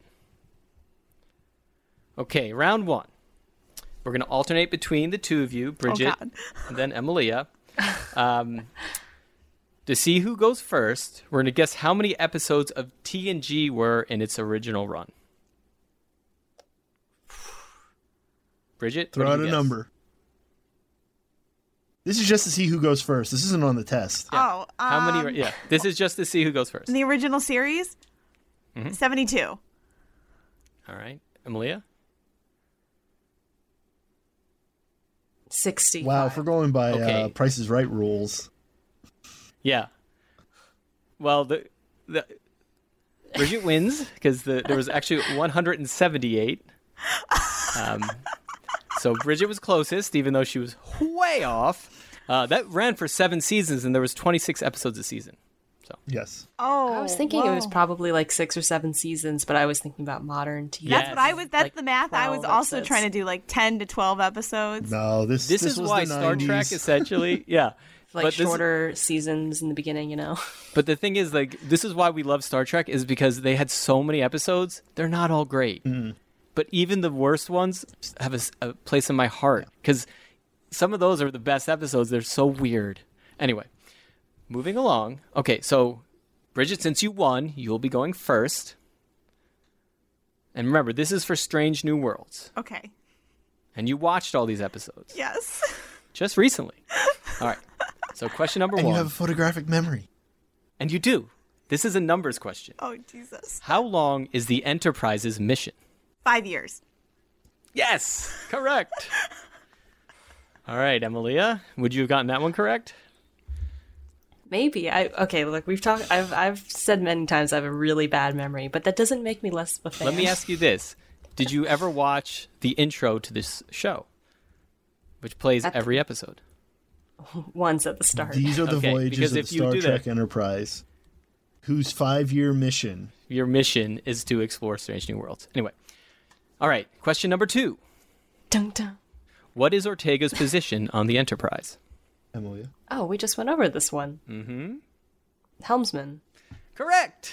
See, you're both doing fine You're just flying through Helmsperson? for the easy question. I think helmsman is like the proper title of it. Min. Think of it min, not man. Yeah, helmsman. The gender neutral min. M-I-N.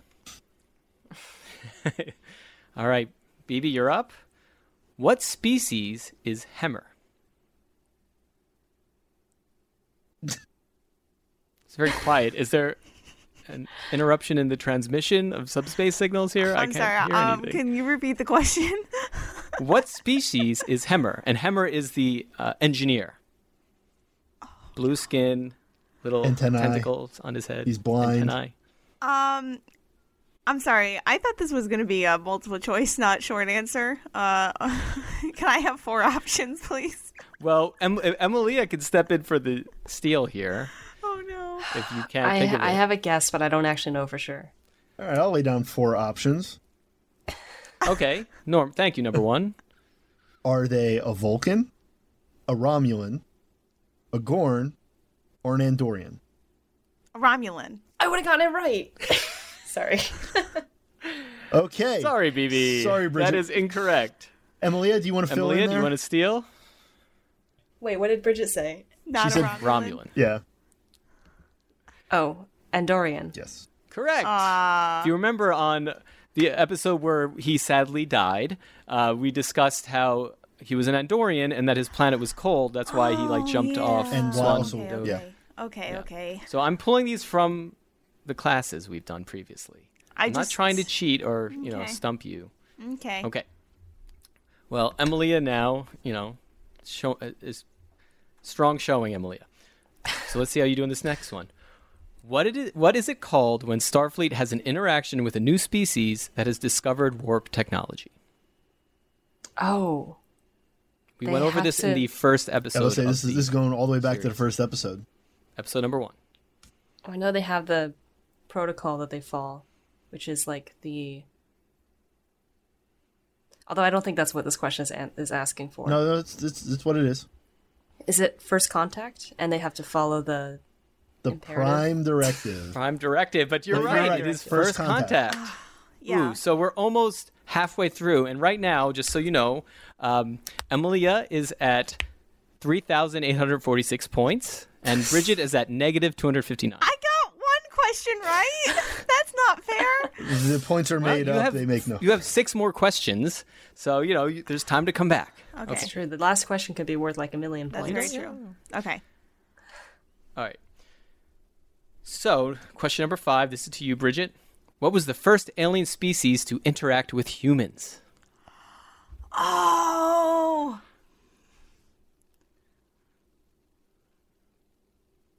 Was it the Vulcans?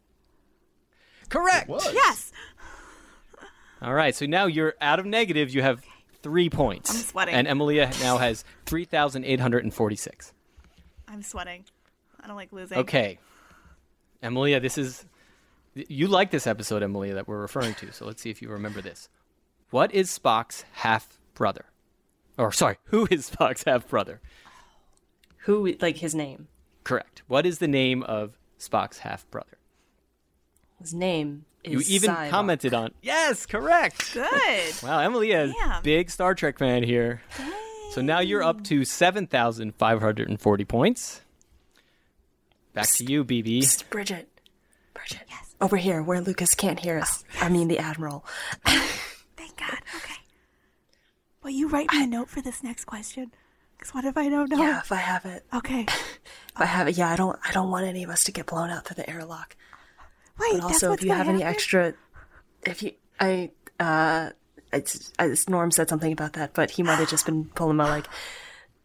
But if you have any, I'm been really jonesing for some extra breakfast. So this comes at a price. You want toast? I'll make you toast. If you help me pass, I'll give you toast. I only have one question. Okay. Remember, keep your eyes forward and on your tests. Is there jam with that? Yes. Okay, question 7. Are you Let's ready, do this BB? thing. Yep, I'm ready. My eyes are forward. I'm not talking Okay. to my other classmates, exchanging answers that may or may not result Remember, in the passing communicators of this exam. on Just silent. be cool. Just be cool. Okay, in the episode Memento Mori, who attacks the Enterprise? The Gorn? Correct. Well done. Wow, you're up to 546 points. Now we're on to Emilia. So, why does the Enterprise enter the neutral zone in A Quality of Mercy? The episode you just watched. Are they responding to a distress call from an outpost? Correct. What, All right, so that looks like it. Your faces tell me that was only mildly correct. No, well, Outpost is destroyed, but they were responding to a distress call, so you are correct. You are could have been technically more correct, which is detailed. the best Technically kind of correct. Exactly. I'll take it. All right. So now you're up to 8,450 points to Bridget's 250. I just All right, math is Bridget. wrong on this. So, Bridget, what is Una hiding from Starfleet? Number 1. Number 1, Una, played by Rebecca Romaine. What is Una hiding, Emilia? What is Una hiding?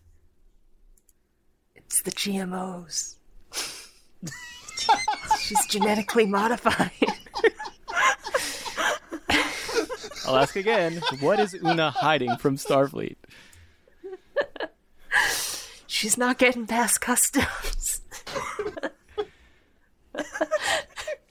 Bridget, do you want to answer, or should we? Yes, no, Send it I over would to like Emilia. to. I would like to answer this Okay. truthfully. This came only from my brain because I knew the answer. Okay, Okay.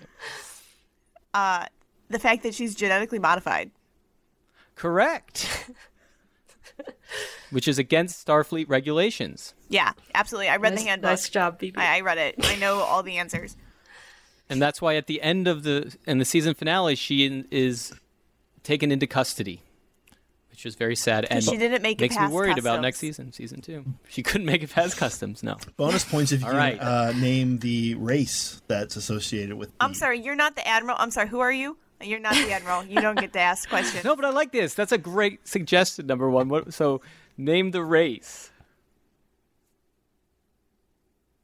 I refuse to answer. I refuse to answer. This is not part of the exam. This is against the law. It's against your religion, is what you should.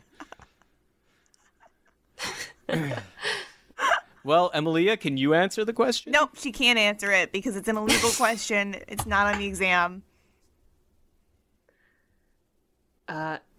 Illyrian. Illyrian, that's correct. So then you are now Done. you stole an that illegal question. points That's from an illegal BB. So now question. BB is knocked down to minus 150 Oh my God. points, It's an illegal question. and they're added to you. So Oh now my you're up to plan is 9,050 points.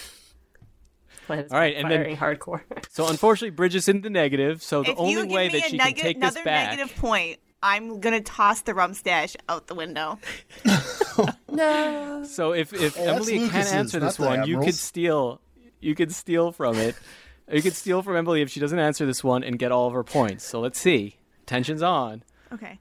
What Vulcan practice allows them to share consciousness and can also help reveal emotional trauma? Oh, gee, that's a toughie. Think. It's one of two things that they've mentioned. I know the answer. I think it's- Admiral, I know the answer. Admiral, I know the answer. Is it the Vulcan nerve? No, it's the Vulcan mind meld. You idiot, Emilia. Have you not paid attention in class? Oh, jeez. Wow, this swung the other way quick. Oh my. Gonna need Wow. butter with that too now. Okay, so is that your final answer? The nerve pinch, Emilia? Yes. It is? Wow. Okay. So Bridget, you have a chance to steal here. Admiral, I know the answer. This is an easy Okay. question, and I can't believe my classmate did not get this right. Clearly, she's the inferior Star Wars classmate. So what is the answer? The answer is... Uh-oh. Nope, I said Star Trek. The answer is Vulcan mind meld, not Vulcan That is correct. nerve pinch. I can't even So- believe you said that. We have now reset all of our points since, you stole all of Emilia's, but then you also had a negative. So we're going to just reset everything to 0 for now as we move on to round 2. Round 2. Wait, what? No. Okay, No. round 2. Do you want anything other than toast? I don't think I'm gonna make it past this next round. Okay, these ones are more of an opinion-based questions, but can you give me any Star Trek quote and tell me who said it? And you get extra points if you can deliver it in the character's voice and impression. Like from this series? You know what? At this point, I'll take any series. Oh, okay. I think I got this. Okay. Emilia? Fix my hair into the... I believe in Enterprise. Nice. Even with the Pike hair? Okay. I did my best. Wait, so did this have to be from Strange New Worlds? No, could be No, from it doesn't any have to be, Star Trek. but you'll definitely get, brownie points by doing Strange New Worlds.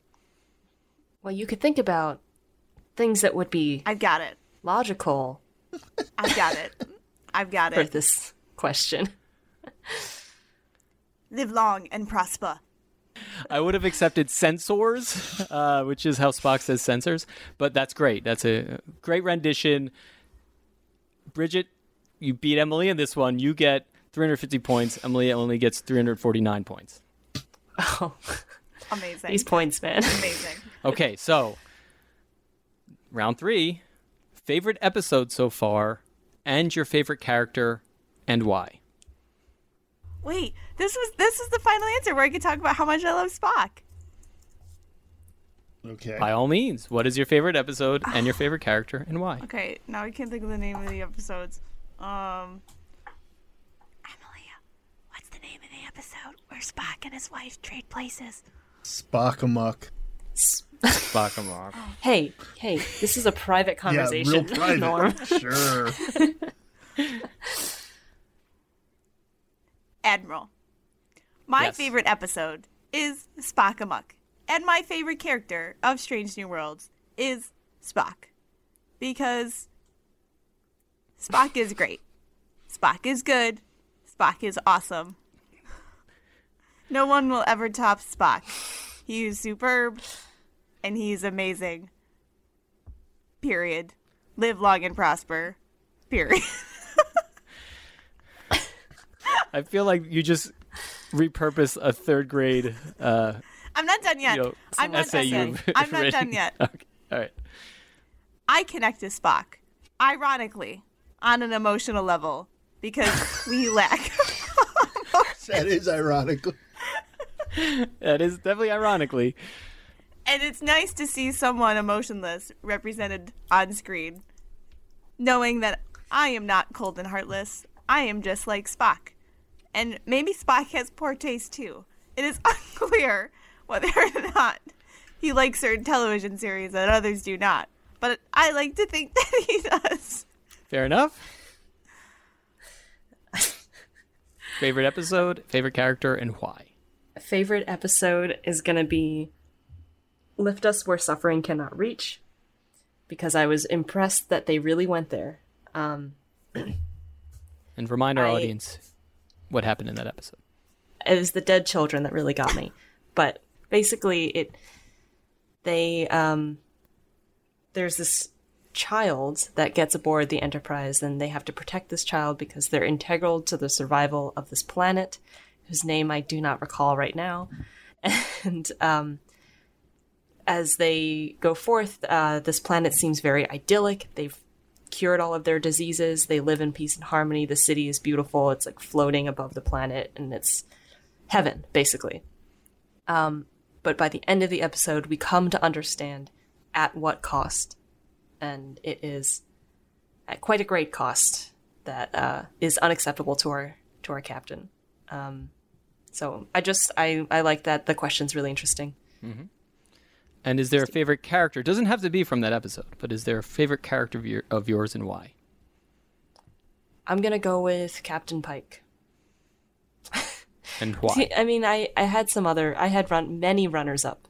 I thought about Uhura, Spock, obviously, Hemmer, but I went with Pike because honestly, this series is kind of about him, and so we get to learn them. But he doesn't suffer from main character syndrome. We get to learn from him, everything that he's thinking about, and the many layers that he has, and he's really just trying to be a good captain, and he understands that even though he's very idealistic, he still is capable of making hard decisions. It's a good answer. Well, that leaves us at 2,010 points for Emilia and 2,001 points for Bridget. All right, round 5. Oh my god. Are you now a many Star Trek rounds are fan? Are you looking forward to more? And if so, where do you think you will start? I say yes. I am a Star Trek.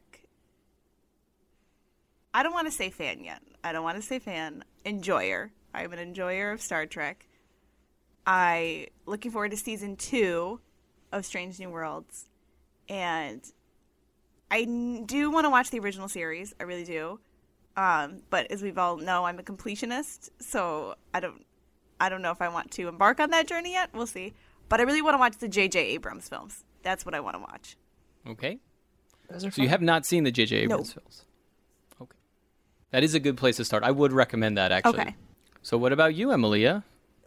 Do you I'm gonna consider yourself a Star Trek say- fan now? Are you looking forward to more? And if so, where do you think you will start?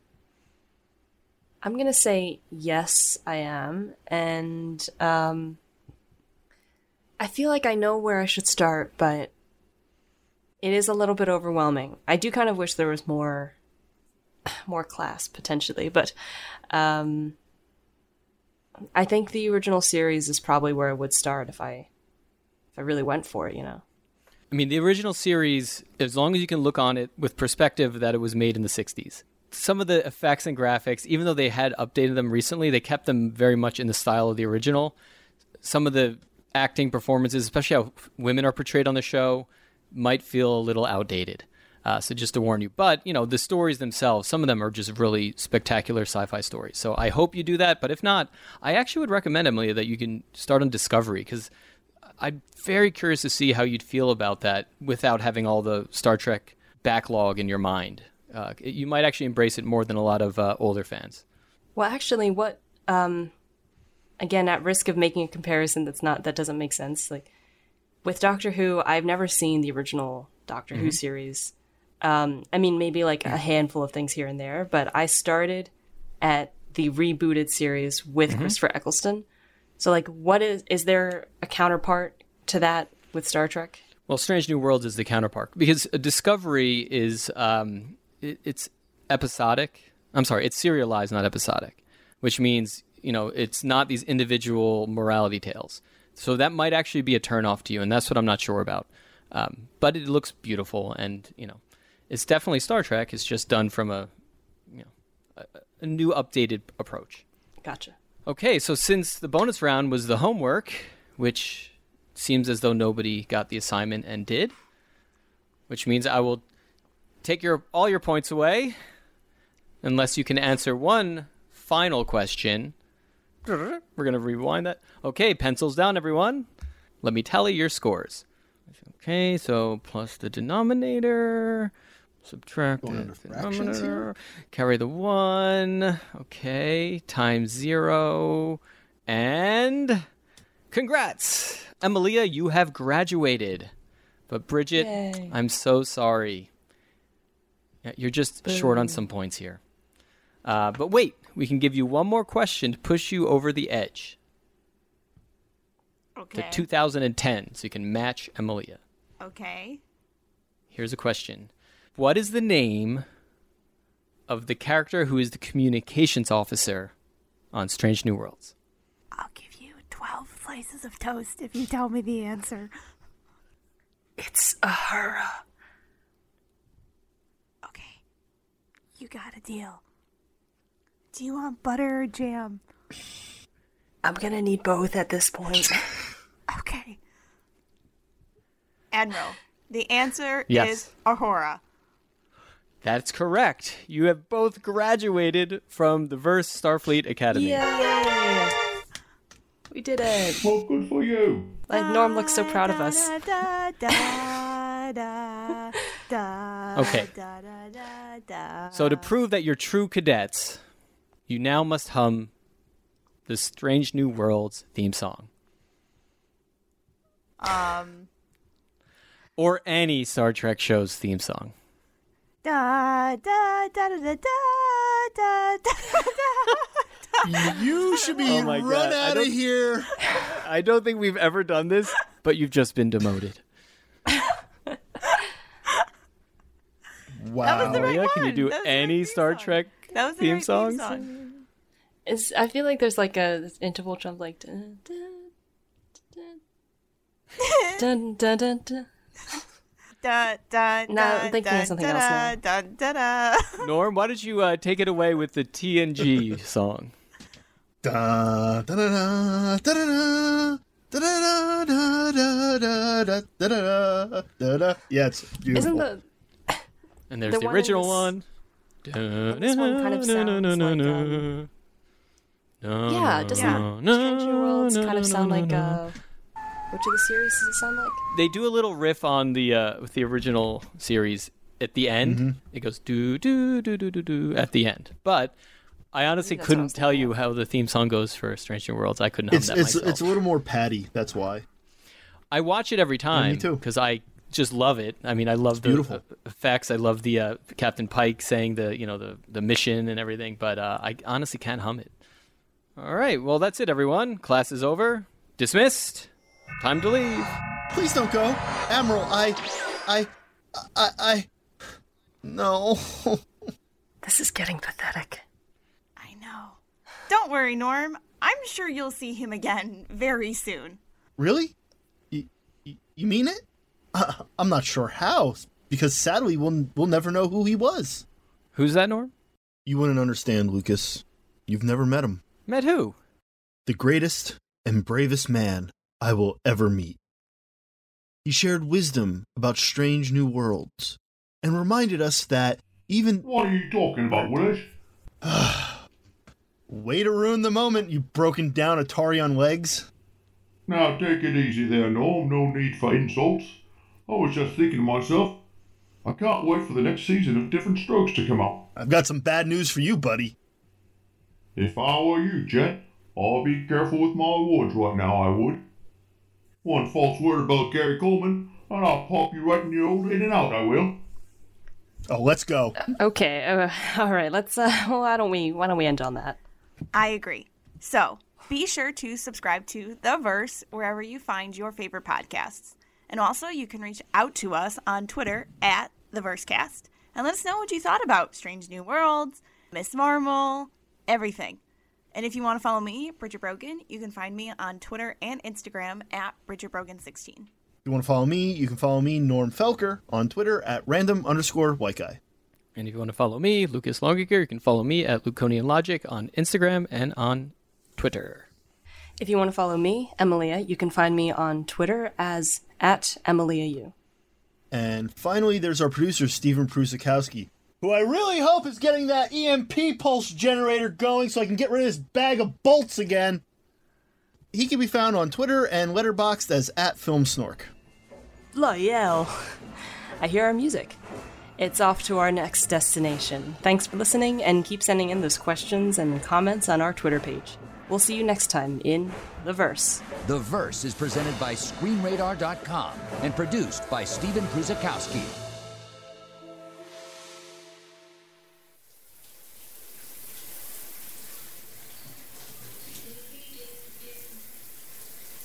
Come on, baby, light my fire. Come on, baby, light my... Well, golly gee. Is someone there? You can expect to be cubed in T-minus 10 seconds. 10, 9, 8... Whoa. Hold your horses, lass.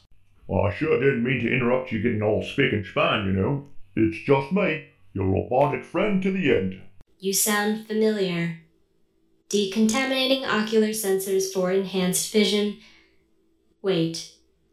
You're... Let me guess. Cronsworth. I thought you were dead.